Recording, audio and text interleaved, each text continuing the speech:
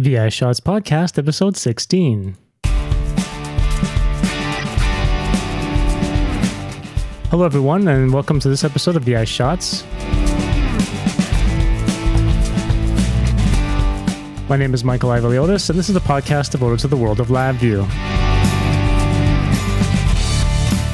With each episode, I bring you interviews, discussions, and share with you ideas for how you can take your LabVIEW development to the next level.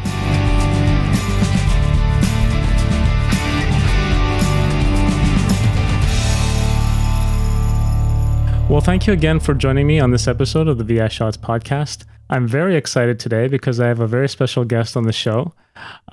This guest has written several LabVIEW-related books, Internet Applications in LabVIEW, LabVIEW for Everyone, first, second, and third edition. The third edition he co-authored with Jim Kring. He's released several open-source LabVIEW tools such as LabVNC, LabSQL, LabPerl, and has had a very successful engineering business, Jeffrey Travis Studios, developing LabVIEW-based automation systems.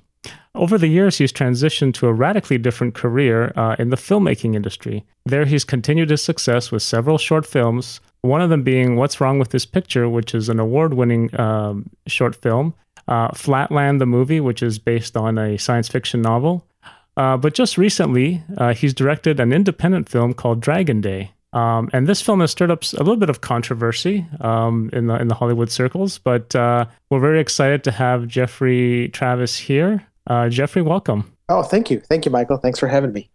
So Jeffrey, let's start off with kind of the most important thing that you're here to talk about, which is Dragon Day. And right now you have Dragon Day posted on Indiegogo, and you're looking for some funding. Can you talk a little bit about that? Yeah, sure. So Dragon Day is an independent feature-length film that we shot on a micro budget, and the film has actually already been shot. It's in the can. It's gone through a lot of editing, and we're raising what we call finishing funds on Indiegogo. And for the listeners who aren't familiar with Indiegogo, it's what's called a crowdfunding site. Kickstarter is sort of its competitor, the companion, and basically it's a way to allow people to see the trailer for the film, learn more about it, and because it's a completely independent film that's not financed by any Hollywood studio, it allows folks to contribute financially to the success of the movie and obtain some perks in return. So we can take anything from $5 to $5,000 and offer things like DVDs and signed posters all the way to associate producer credit on the film. And it's in recent years become a great way to just allow films to find also an audience and a fan base and have sort of a community involvement in seeing a film succeed. So, and it looks like you're looking for 50,000 and as your goal. You've only reached 15K so far. We have about 2 weeks left, and so I'm encouraging everyone to, after they watch after they listen to this podcast, or maybe right now, just pause it and go contribute, and then unpause it and come back and listen. Can you talk about sort of the story behind Dragon Day and what the basic premise is? So Dragon Day is a film. It's essentially about a family trying to survive after the United States is nearly destroyed through a massive cyber attack from China. And the scenario is that it's in the near future where the United States defaults on its national debt, and China's been prepared for this and has decided to implant some secret viruses and have a coordinated cyber attack. And every single microchip made in China is carrying some sort of dormant virus or system. And so in one day, they shut down all of our power. Every plane that's in the air falls out of the sky. Water systems get shut off. And it's sort of an invasion without any soldiers, cyber Pearl Harbor, as you will. And so the story focuses on this one American family that's in a small mountain town. Our main character, Duke Evans, is an engineer who was laid off, used to work for the NSA, and he has some inkling of what's going on and what's happening. And he knows that they only have a few days to get to a safe bunker before sort of the breakdown of law and order is going to make it very difficult for them to survive in the new society. So I made this film to sort of explore a couple of just ideas and fears of mine. About 3 years ago, as I was contemplating the script for this, had grown more and more concerned about the amount of debt that our country had taken. And the more I researched it and read about it, the more I became convinced that it just was this almost unsurmountable problem, regardless of what our current politicians and the two candidates are saying. There's really almost no good answers for how this debt will ever get paid off. And I grew up in Argentina, where I lived during a period of hyperinflation down there and saw kind of firsthand some of the effects of a currency breakdown. So that mingled with sort of this fun sci-fi idea that is not too far-fetched from reality, about cyber warfare. And I kind of put those two ideas together and imagined a scenario where all that might play out. It sounds very interesting. So a lot of, people would say, well, aren't you just, fear-mongering and, playing on everybody's fears? But I think there's a lot of truth in this, isn't there? There is, and I'll say two things. One is I wanted to make the film fairly truthful and realistic. I didn't want to kind of try to worry about being politically correct or just sort of being overly cautious. And I knew that kind of naming China as a specific country in a script of attack this would be somewhat controversial. But I also knew that that's kind of acknowledging a reality that is on a lot of people's minds, and in a kind of imagining a futuristic military conflict, what that might actually look like, what countries would it be like. I think growing up in the 80s, watching all these movies, we were kind of never afraid to look at scenarios of, say, Cold War movies, where it was the Soviets. And so my idea is like, well, who might be our biggest threat to the U.S. in a scenario like this? Now, having said that, obviously I have nothing against Chinese people or China itself. I've been to the country. It's an amazing, beautiful country. We had a lot of several Chinese Americans that worked on the film. And I think that people seeing the movie are going to be very surprised, because they're going to see that we don't actually see that the biggest enemy is China, but the biggest enemy is ourselves, and fear, and what it will do to people, and the choices that we're faced with when what we've taken for granted is taken away. So the really bad guys in the film are never Chinese in this movie. They they're some of the local townspeople that decide to take matters into their own hands in an aggressive way. They're actually some of the local law enforcement that take advantage of martial law. And so I kind of wanted to do that a little bit on purpose, to sort of draw people in with this idea of the invasion from abroad, and then sort of realize that we sometimes the biggest danger is just some of the choices we'll make ourselves. So in this film, you say there's an engineer type character, and I think there's probably some LabVIEW making a cameo appearance in this film. Is there? There is. The character as the engineer, he's a coder and writes microchip code. So LabVIEW not typically be used for that, unless he was doing like LabVIEW FPGA. But just for grins, and just because I knew that I would enjoy as well as my LabVIEW friends would enjoy, there's a scene very early in the film where we meet our main character working at home, and as he's at his computer desk with two large monitors, there's some very big block diagrams of LabVIEW open on it. And it was kind of fun because the actor and the cast and crew had no idea what that was. And they're like, wow, that looks really cool. What is that? And so I was trying to explain to them what LabVIEW was, and actually showing them how this was code. So that was kind of my nod to definitely putting LabVIEW in its cameo appearance. Yeah, and I guess that's probably the first time LabVIEW is on a feature film. It probably is, which would be great. It'd be a fun honor to have. I'll mention there was some indirect LabVIEW on here, or I would say some lab engineers that helped with the film. I want to kind of give a shout out to Fabiola de la Cueva and her husband Luis Orozco. Fabiola is probably known to some of your listeners as a certified LabVIEW architect and LabVIEW champion. She's worked with me for several years on LabVIEW projects. So she and her husband designed the circuitry and built those bracelets that you see in the trailer that have the LED lights, that go from green to red when they're about to deactivate a citizen. So I don't think they use LabVIEW for it, but we had some LabVIEW engineers develop the hardware for some of the props. So you mentioned that typical Hollywood films avoid in general in naming specific countries when there's attacks or war, that something like that. Did you actually try to pitch this film or this idea to sort of a big Hollywood production company? I did. When I wrote the film, I was not necessarily intending to go and try to pitch this as a big movie. And the reason is that I'd spent the prior 4 years having another film that I'd written that was going to be a larger Hollywood film that at that time had been budgeted and approved. It was going to be released by Sony Pictures. And with the 2008 financial crisis, that fell apart. And so when I first wrote the script, I said, I'm just going to do this on my own, independently, forget trying to go through the long, drawn-out process of the studio system. However, there was a few folks that heard about the script and idea, and I got invited in to go pitch to a couple of studios. And so I did that.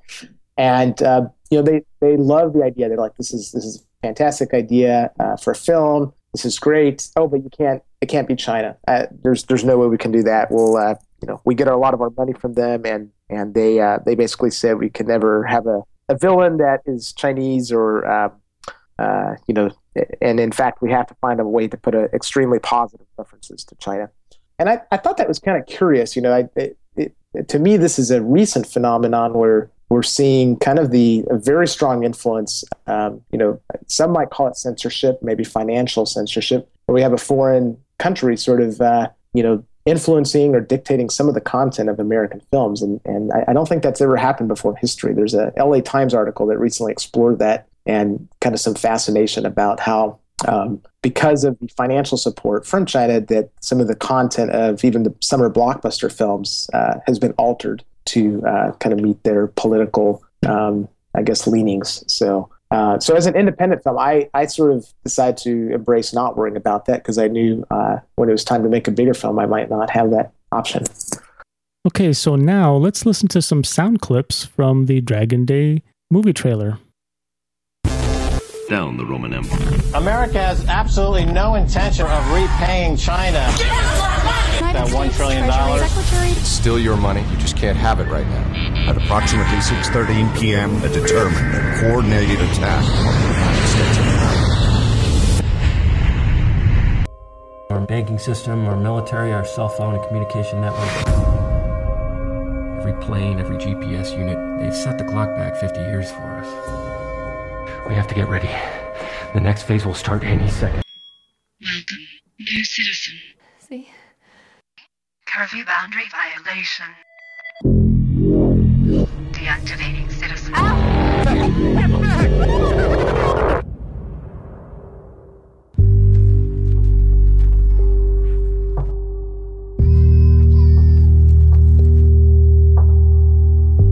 never thought I'd see America like this.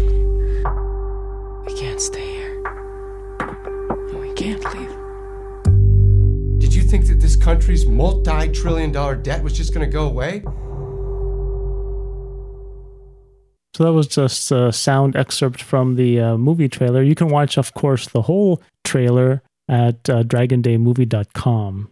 So can you talk a little bit about some of the talent that's in this production and some of the actors in this movie? Yeah, definitely. So, we don't have any, obviously, huge A-list actors. This is not a movie with Brad Pitt, but we have some amazing actors, and I just loved working with these folks. They gave so much to the film, and one of the great things about living in Los Angeles is just a chance to meet a lot of actors who, either up and coming or have been working for a long time, and are kind of pour their heart and soul into becoming a character for an independent film. So Ethan Flower plays Duke Evans, and kind of the strong father and engineer who's trying to fight for what's right, and has to make a lot of kind of moral right or wrong decisions to figure out how he's going to take care of his family. Ethan, you will have seen him in some small parts in Die Hard 4. He's also been on Parenthood, as well as many of the national commercials. Osa Wallander, a Swedish actress who speaks English perfectly well, and plays Leslie Evans, his wife, in the film. And this is my third film to work with Osa on. She's been in a short film of mine, as well as some commercials for John Deere that I shot a while back. She's just an amazing actress, I think. Reminds me of kind of a Naomi Watts in a lot of ways. She has also been on like 90210, the TV show here, and a lot of independent films. Jen Gotzen plays Duke's sister, Rachel. And Rachel's a fun character. She's successful and a lawyer. She's the one you see in the trailer who's driving the Mercedes-Benz convertible that breaks down. And Jen has had a fantastic film career lately. She's coming out in no less than, I think, 9 movies next year. She was in the Academy Award-winning film Frost Nixon that was out a few years ago, played President Nixon's daughter in that film. She's coming out in a film that'll be seen soon called Doonby. Then our other actors that I wanted to mention too is Eloy Mendez. There's a character named Alonso in the film who plays a Mexican illegal immigrant who is living at the cabin that our family arrives at. And he actually plays an extremely pivotal role in the film as someone who is able to help this family and rescue them with some of the resources that he has, including being able to smuggle them across the border into Mexico when things get really bad. So Eloy Mendez has just been a huge pleasure to work with. Took on this role very believably, and he's also will be coming out in a film called Stealing Las Vegas that's being released this year. And then last but not least, Scoot McNairy is an actor who plays Phil Snyder, who's the NSA agent that is Duke's boss in the film. And we don't see as much of him. We see him at the beginning and a little more towards the end. I don't want to spoil the film, so I can't say too much about him. But Scoot McNairy is actually coming out in 2 big movies this year. One is called Argo, which I believe releases next week. It's a film with Ben Affleck about the true story about the hostage crisis in Iran. And he's also coming out in a film opposite Brad Pitt called Killing Them Softly. And Scoot in that film plays a mobster that Brad Pitt and James Gandolfini have to go after and hunt him down. So all of these actors were, fun to work with, different in their approaches. I mean, just brought so much to it, and it's hard to imagine the film without them bringing these characters to life. A lot of us as engineers have these side projects or these side hobbies, and it's like, well, if I leave engineering and do this, will I be successful? Or should I leave my secure income that I'm getting here and try pursuing my passion, pursuing my dream? Right. It appears that you're doing that. Is that correct? Yeah, for the most part. I mean, it's I think sometimes it can look a little more rosy than it is with the struggles of getting here. But that's true. I've been very fortunate in that what was kind of originally mostly just a hobby and a side interest of mine, filmmaking, has turned into kind of my primary type of work. And I'll say I still continue to this day to have one foot still in the engineering world. We still do a little bit of LabVIEW consulting, not as much as I used to, but it definitely kind of helps in between projects and jobs and some of the film projects. So it's a little strange at times, kind of being in 2 worlds and having to kind of take the helm in between them at times. But it's been great. It's been almost a 10-year journey to get to this point, and if you told me a few years ago I was going to be living in Hollywood with my family, making films, and I've had a hard time believing that. So I've just been excited and feeling very fortunate for the doors that have opened for me. Yeah, I mean, going to your website, Jeffrey Travis Studios, you actually have an entryway where it's like, do you want to pick software engineering? Click here. Do you want to pick filmmaking? Click here. It's like, okay, that's 2 totally polar, opposite topics. Well, let me comment on that. The reason for that, back in 2005, it was I actually tried to leave the world of LabVIEW and engineering for good, and I spent about 2 years actually working.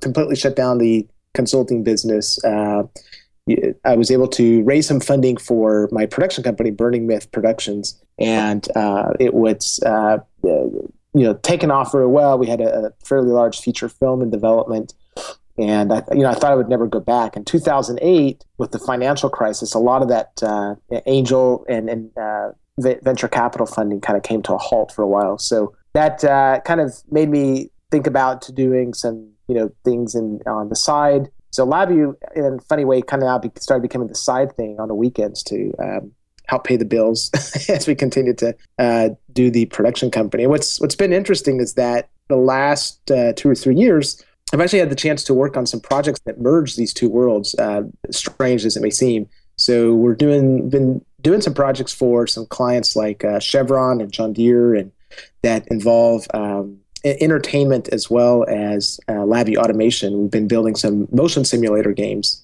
that involve, in some cases, shooting video and actors and developing a 3D video game out of that, and then allowing a player to sit on a seat with 2 or 3 degrees of freedom motion systems that LabVIEW will control and interact with this game. And so it's kind of fun for me to kind of bring both the geeky engineering approach to this and some of the creative entertainment aspects to this. And I'm having a blast with doing some of those projects, even as I continue to work on my films. So, I mean, when you're developing a LabVIEW project, there's various stages. There's a design phase, planning it out, and then implementation, and then, shipping it and all that. Right. I would feel that that's kind of a similar, maybe not exact, but a similar kind of skeleton structure for making a film, right? That's right. Yeah, there's definitely some very defined phases, and similar to software development, that what we would call the sort of design and brainstorming phase, and the Filmmaker world is what we call development, which is different than software development. Development is actually the very earliest stage of the filmmaking process, and that usually refers to working with a story or material. In some cases, if there's already an existing screenplay, it means continuing to rewrite it and refine it until it's as good as possible. In some cases, it may be taking a book or some other property and creating a screenplay out of that, like we did with Flatland. And then the next phase is once sort of the screenplay is locked and said, this is the movie we're going to make on paper. There's the pre-production phase, which is a lot of intense preparation for filming, and then there's the production phase, which is when we actually film the movie, and then lastly there's post-production. And what's interesting is that most people, when they think of making a movie, they usually picture in their mind the production phase, when you have the cameras out and the slate, and we're calling action and cut, and that's definitely the very kind of fun, glamorous, sort of part of filmmaking that people think about. It's actually the shortest part in the process. The production phase, will often not be any more than 3 or 4 weeks, sometimes a little longer than that. And pre-production and post-production can easily last months, if not, over a year. So it's definitely, there's definitely some similarities to the software development process. So from the time where you actually finished production, I guess filming, to right now, how long was that? Well, on Dragon Day, we actually shot the movie 2 years ago, believe it or not. So we filmed in the summer of 2010, and we started going into post-production, and we wrapped in September 9th, 2010. Now, the reason it's been 2 years is it's not uncommon at all for an independent film like this to take 2 to 3 years to get made. That's about an average time cycle. And part of the reason for that is when you're working on a micro budget like we are in, when we say micro budget, we're usually referring to low 6 figures or even 5 figures for a budget, as opposed to millions of dollars for a Hollywood budget. You're sort of trading time for money, and so a lot of the people that worked on this film, including some of the people in post, they're basically donating their services or working on a deferred basis. And what that means is that you have people's time in between their other paying jobs. So, for example, our editor edits some well-known TV shows, and he in between his projects he would take a week or two to work on Dragon Day and or work on the weekend. And so that's part of the reason that the process takes so long. If you have a Hollywood budget, then you can hire people full time from beginning to end. But of course, that becomes a much more cash expensive process. So interesting. So these are some of the challenges, I guess, with developing an independent film, right? They are indeed. And it's sometimes frustrating, but I think one of the biggest virtues you need as an independent filmmaker is just to have a lot of patience. And I will say that it's definitely fun to be at this stage where we're at, where the movie is very close to being done, and after kind of this long gestation period, it's almost getting close to share with the world once we get these final visual effects in and the music and sound. So but yeah, it definitely takes a lot of patience. And I think in some ways it's good not to think too much about how long it's going to take when you go into it. I think I find that when I work on a movie, I get so involved with the creative process. I just I'm having so much fun with it and putting passion into it, I kind of lose track of time. And so before you know it, several weeks or months have gone by, and people are like, "When's the movie coming out?" But once it comes out, everybody forgets about it. That's the funny thing. You screen the film, and for an audience, it feels so fresh and new. And as a director, thinking, gosh, we shot this years ago. So it's and for the actors, it's a strange thing too, to sort of relive the past 2 or 3 years later when it's having its premiere. Describe a little bit about the transition in from the Austin to the Hollywood environment, and it's an interesting transition. I lived in Austin for a very long time. I went to school there, University of Texas, and met my wife there, and started raising our family in Austin. And then I guess about 3 years ago, kind of found myself at a place where I'd been making so many trips to LA for meetings. I was doing a pilot for 20th Century Fox, fly out here, and then convince them to let us shoot it back in Austin. At the time, about 3 years ago, I was on the verge of making another film that was called The Beautiful Letdown. And that film was going to be shot in LA. It had a production company that was based in LA. Sony Classics was going to release the film. All the actors were in LA. And it sort of got to the point where I looked at my wife and said, look, if I'm going to go off and spend 6 or 9 months there, it's just going to be, maybe this is the time to take the leap. So she agreed, and we kind of took the leap of faith and sold our house in Austin and moved out here. The funny thing is, after a month after we got here, that film fell apart. And that's when the Dragon Day began. But I haven't looked back. It's been it's definitely a higher cost of living in LA. There's a lot more, I guess I would say, noise in some ways here, but also in terms of being a filmmaker, I think every filmmaker needs to spend some time out here. This is sort of the heart and soul of where filmmaking began and where films are made. And I think independent films really can be made anywhere, all over the country. But the resources that you have in LA, it's really just magnitudes of order larger than other places. The access to actors and production companies and film crews. There's just a lot here. And although we could have filmed Dragon Day in other places, for the budget that we did it on, I don't know that we could have done it the way it came out unless we'd shot it outside of LA. So you mentioned that you've were born in Argentina. You immigrated to the U.S. Could you ever imagine that you'd be doing this? Well, oddly enough, when I was a young boy, I did imagine it. It sounds a little strange and not sounding. I don't mean to sound presumptuous anyway, but I actually remember as a kid, and I found this like writing ideas for movies when I was about 7 or 8 years old. I'd write all these scripts, and at the time I'd heard about a friend of a friend that had this thing called a VHS camera. That was like a small suitcase you would carry around with a little. And I was just wishing so badly I could get a hold of that camera and make these films. So it's interesting to see those kind of ideas and dreams were kind of put on hold for, I guess, the next 2 decades, and ended up kind of coming back. So it's fun to, I think that the lesson for me learned is, if you really believe in a dream and strong enough, I think go for it. It's better to have tried and not have the regret than always be wondering what if. I think that's a great closing sentence to an interview. Jeffrey, I'd like to thank you for spending your time with me today and talking about Dragon Day. And where can people, let's remind people again about how they can help and also where they can get connected with Dragon Day. Sure. So if you go to indiegogo.com/dragon, that's where you can see the trailer for the film. You can see a small interview with the actors, myself, and the producer of the film. You can see some of the perks that we're offering, things like ringtones from the movie, DVDs, Blu-rays, posters, other bigger ways to get involved with the film, where you can even come out to Hollywood and we'll take you out to one of the studios to have lunch with the actors.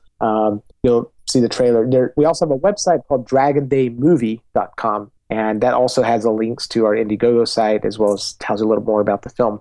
And so and lastly, but not least, I would encourage all of our listeners who are interested in the film to go to our Facebook page and like our Facebook page. That's kind of the best way to sort of keep up with what's happening with the film. You'll learn about when it's being released, can track its progress. And so that's at facebook.com/Dragon Day, or just search for Dragon Day on Facebook. And I like on the Facebook page where you guys are constantly posting links to articles and other websites that kind of emphasize this cyber threat as well, which is kind of cool. Right, exactly, yeah. There's a lot of involvement on Facebook. We've been posting some poster ideas for the film, and what's been fun is that, as we sketch up these poster ideas, we put them out and on Facebook, and people will comment on them, and it sort of gives folks a chance to, be part of really saying what they think the poster maybe should look like. So, okay, Jeffrey. Well, thanks again. All right. Well, thank you, Michael, so much for having me. Really appreciate it. And thank you, everyone, for listening to this episode.